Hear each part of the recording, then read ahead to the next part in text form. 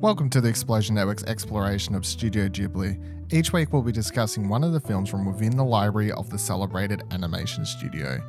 This is Studio Ghibli's Animated Wonders.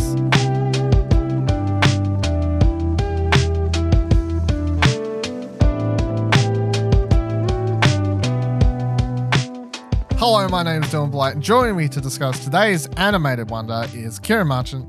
Hey everybody, here to talk about some raccoon testicles. Wow, it just went there. Also, Ashley Hobley. Hey, excited to be here because this movie was a lot. I'm excited to talk about it. So today's movie is Pom Poko, directed by Isao Takahata. The writing credits were interesting because it credited Hayao Miyazaki as an idea and then Takahata as the script. So that's quite good. I appreciate Japanese culture of crediting people for fucking ideas.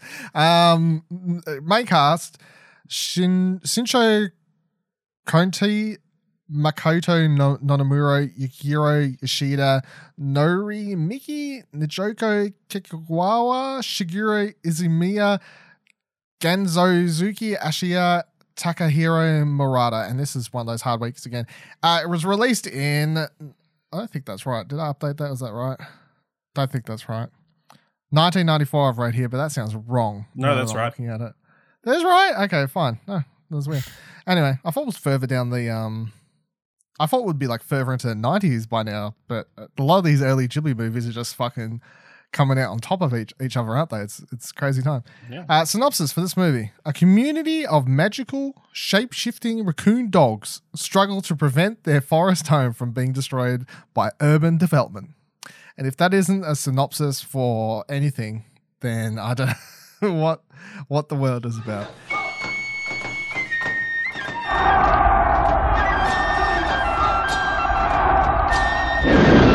So, Ash, you sounded like you had a lot to say because you said this is a lot, so you can go first. Overall thoughts on this movie? All right. To start off with, had you guys seen this? Did you know anything about this going in? No. No, I knew that it was about raccoons, but like I'd seen the poster before. I'd never watched the movie though.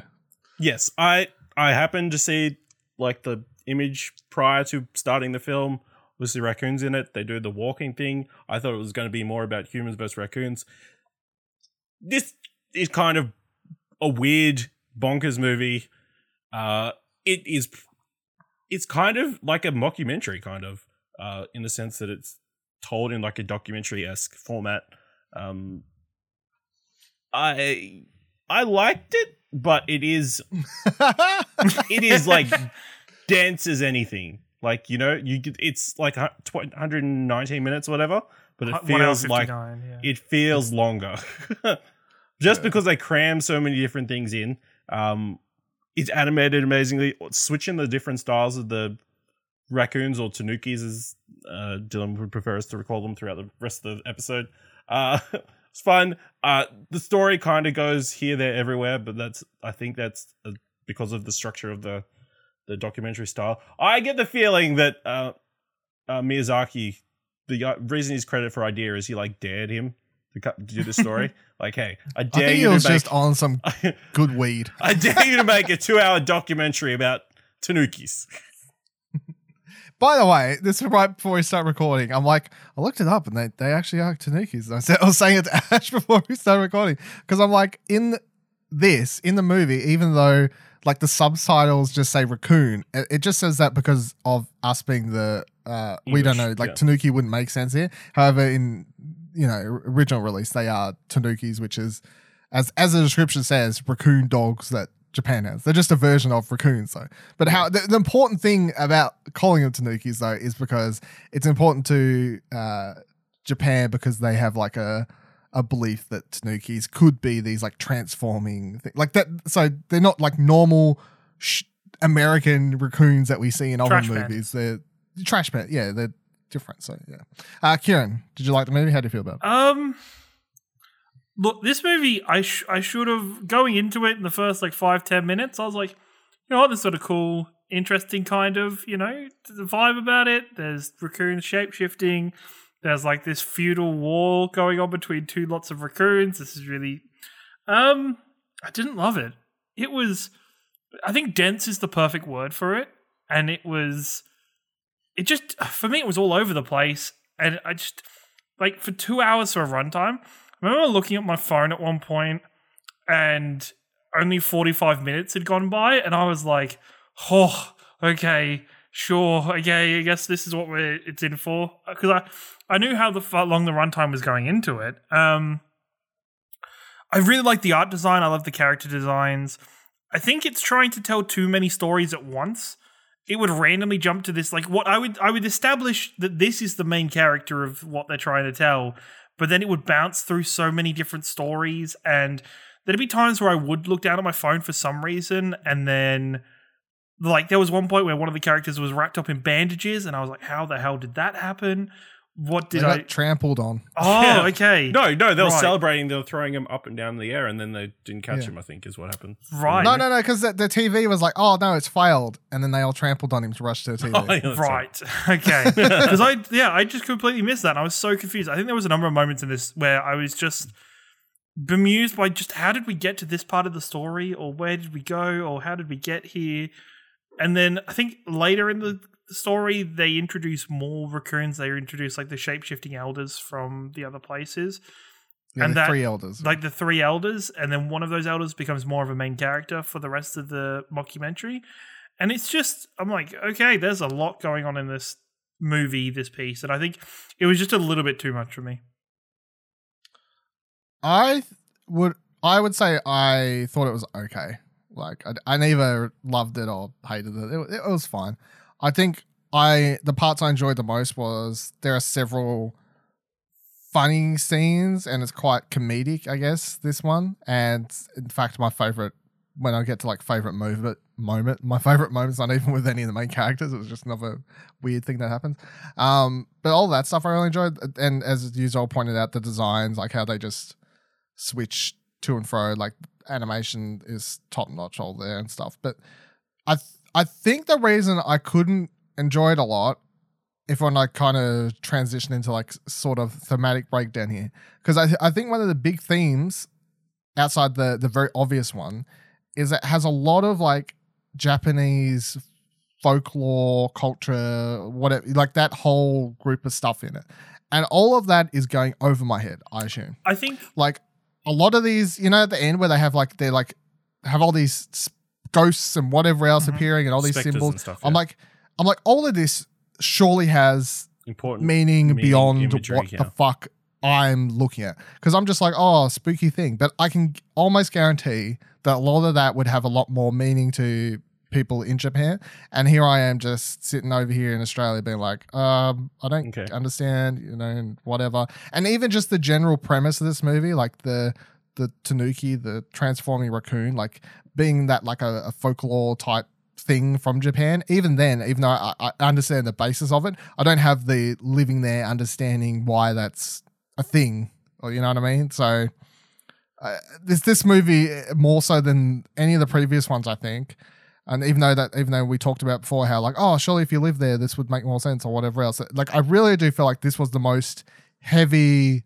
You would get more appreciation out of this if you were from Japan. I think out of any of the movies so far. Very of the time, I think it almost would be used as an educational piece to not educational, but like kind of a moral teaching for people of the time in the 90s where Japan was flourishing and continuing to expand and trying to remind people of the nature and what their evolution in technology is doing to the nature around them. Even that though, like, so if you want to go to like the environmental, which I would also say this movie kind of wears its main theme on its, you know, on the front of its fucking face here straight away. It's like it's obviously about the environment more so than all the a bunch of other Ghibli movies we've talked about has that kind of stuff. Yeah, but other movies have had that theme, but we've had to be like, oh, like I think it's this subtle, or whatever. Yeah, it's a lot more subtle. This one's movie's like way very more on much the nose. Way more on the nose, and that's because it's an integral part of the plot to of our characters trying to save their forest. But it's not just like, oh, stop cutting down trees, like save the forest. It's not like full the message of the movie becomes you have to learn to live in harmony. communally. Yeah, in harmony. And literally the start of the movie is like, we used to all live happy together. Like they would we were happy with the humans, and now and then the plot becomes about, well, the humans want too much now. And then the raccoons swing that way as well, and they want too much. They want to fucking kill them all of a sudden, like, and by the end of the movie they have to try and find this middle ground, and that's sort of the point of the movie. But even that, and like the base premise of extending and building these new like housing areas and whatever, little towns and whatever, that sort of stuff, even that I can guarantee would make more sense if you lived there again, because like I've never lived somewhere, I've never, like where I live, where I've grown up, I've never had to go through like no random company has ever brought out like a random forest area near me, and like we've had a big uproar over like stuff being built there and all this sort of stuff. Like obviously you hear about it, but I don't have the experience for what that is. So even like these sorts of elements and plot points, I don't particularly have anything strong to grab onto other than the base premise of it, and I can guarantee even the idea of that would change country to country and like how people deal with it, because it would depend on the government. So like how did the Japanese government handle when they were pushing at the time to like build these new things? Like how did the people in Japan feel about it at the time? That might be different to people in America or Europe who would go through similar sorts of things, but the governments there would handle it differently. And the people in those places would think about it differently. So this movie's been made for Japan or Japanese audience, obviously. So it's just, yeah, and I definitely feel like I'm not like, oh, this movie's terrible for this reason. A lot of my faults for this movie is I'm like, I just don't fully understand and grasp everything that this movie is trying to show me. I can enjoy it from a base level, and I can't grab onto any of these other threads strongly, and it's quite annoying, honestly, on some level, where you're like, why can't I just understand this stuff more? Like I have to fucking look up all this other sort of stuff. But I guess that's no different than if a super American movie went to Japan. You're like, well, I don't understand. Yeah. All this sort of stuff. Super Australian movie goes there. They're like, Crocodile Dundee's great. And I'm like, Crocodile Dundee's a terrible movie. Please don't. That is our like flagship thing over here, please. So aside from the environmental thing, which is very on the nose, and then I wrote the Japanese culture and like sharing the world as like a theme there, learning to live in harmony. Was there any other like sort of themes or comments you have on those, or any that or another theme that you thought was present, Ash?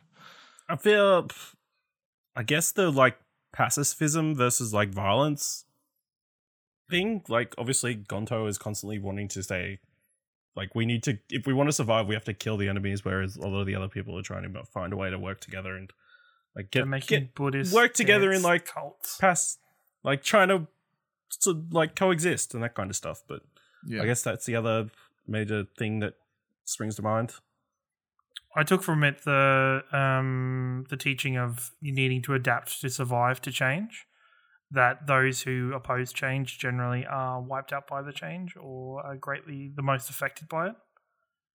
Just because that's kind of the moral of this story, is that the raccoons either need to change how they live, or if they have this shape-shifting ability, they can go and become humans and live as part of their world, as the foxes had. Mm. The fox is an interesting part, because they are literally just like, look, this is what we do now. Rolled up, because they weren't like, oh, it's normal foxes. They were like special white foxes or silver foxes or something, weren't they? They're like, silver oh, special foxes. Silver foxes were like, we're all wiped out, but those of us that remain now are sly foxes living in the real world. Yeah. So you guys need to become sly raccoons. Sly raccoons, gotta, gotta. And then I have to point out also that I feel like a strong theme for this movie was big bowls. Anytime they could draw them, they were there, boys. They were. I mean, at the start of the film, I was like, oh, that's a weird artistic choice to have such prominent, like, bits of fur there. Actually, innocent mind. And then when the old elder they're all sitting on the carpet, is like, guys, they're all sitting on my testicles.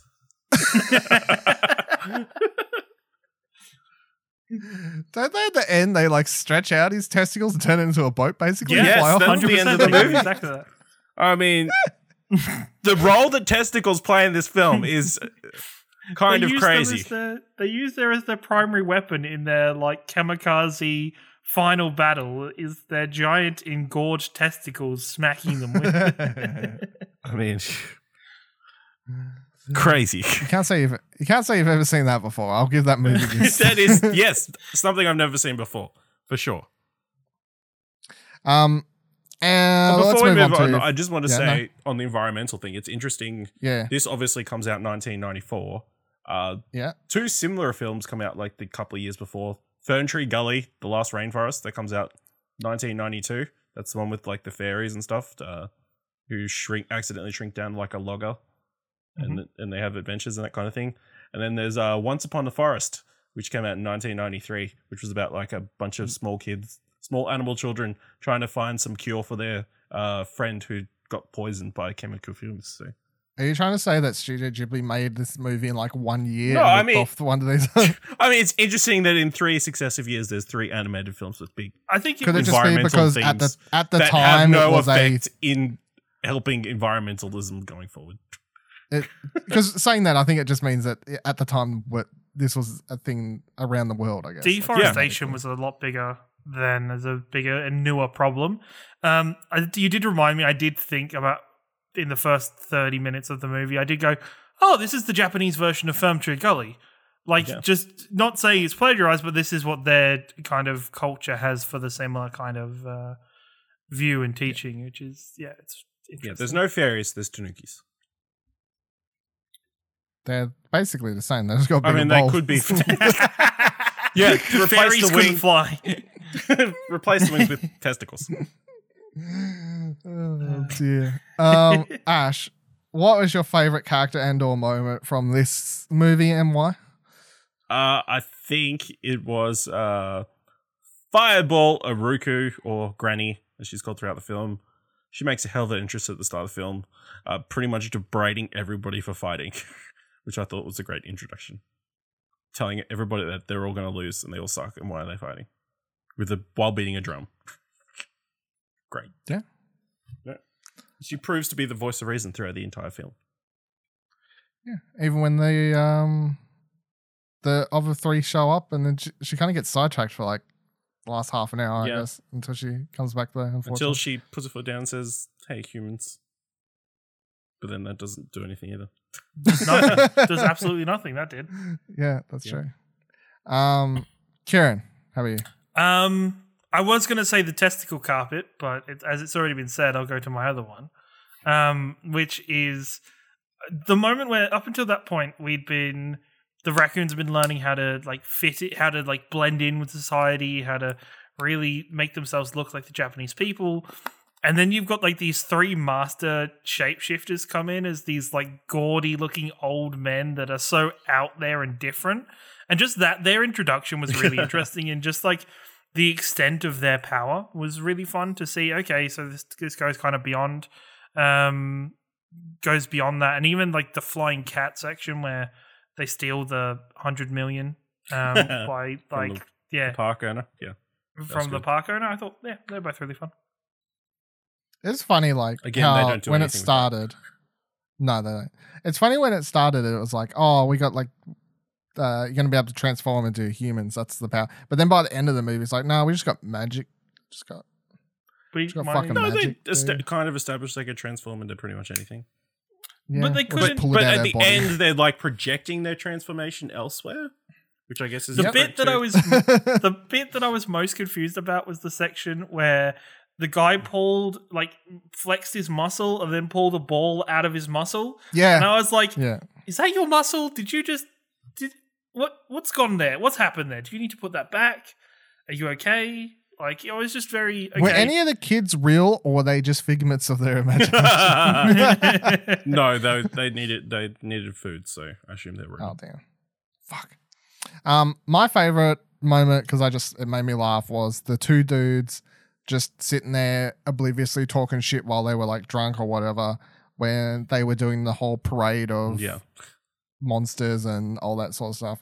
I found that quite funny because I thought there was a point where it'd been going on for like 2 minutes, and I was like, "Wow, they're still really going with this bit." And I'm gonna pay. I'm gonna give them props for it, because I feel like any other animated movie would have been like a quick 20-second joke with these two like drunk dudes or whatever. But this movie, they're like, "Nah, we're with them for like 5 minutes." That's one of those examples where the joke starts to wane, but then it keeps going, so it gets funnier again. Yeah.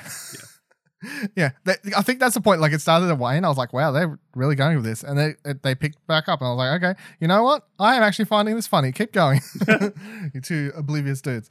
Yeah. So, and I think that also points out another thing, which is why I don't super like grab onto this movie, which is that at the end of the movie, my favorite moment is these two random dudes. And that's because there's so many characters, and none of them ever, like, I felt like I ever got to know any of them enough to be like, that's this character or that's this character, you know? It also feels like at the end of the movie, when they were in the writing room, they wrote 4 different possible endings for this movie. And then they're like, which ones are we cutting? Let's not cut them. Let's have all 4 endings be part of this one ending of this movie. Because there's like the death of the more like the aggressive 900 dude. Yeah, like he died. There was the ones that decided to become humans. There was the ones that just turned into normal, that just kind of continued living their lives.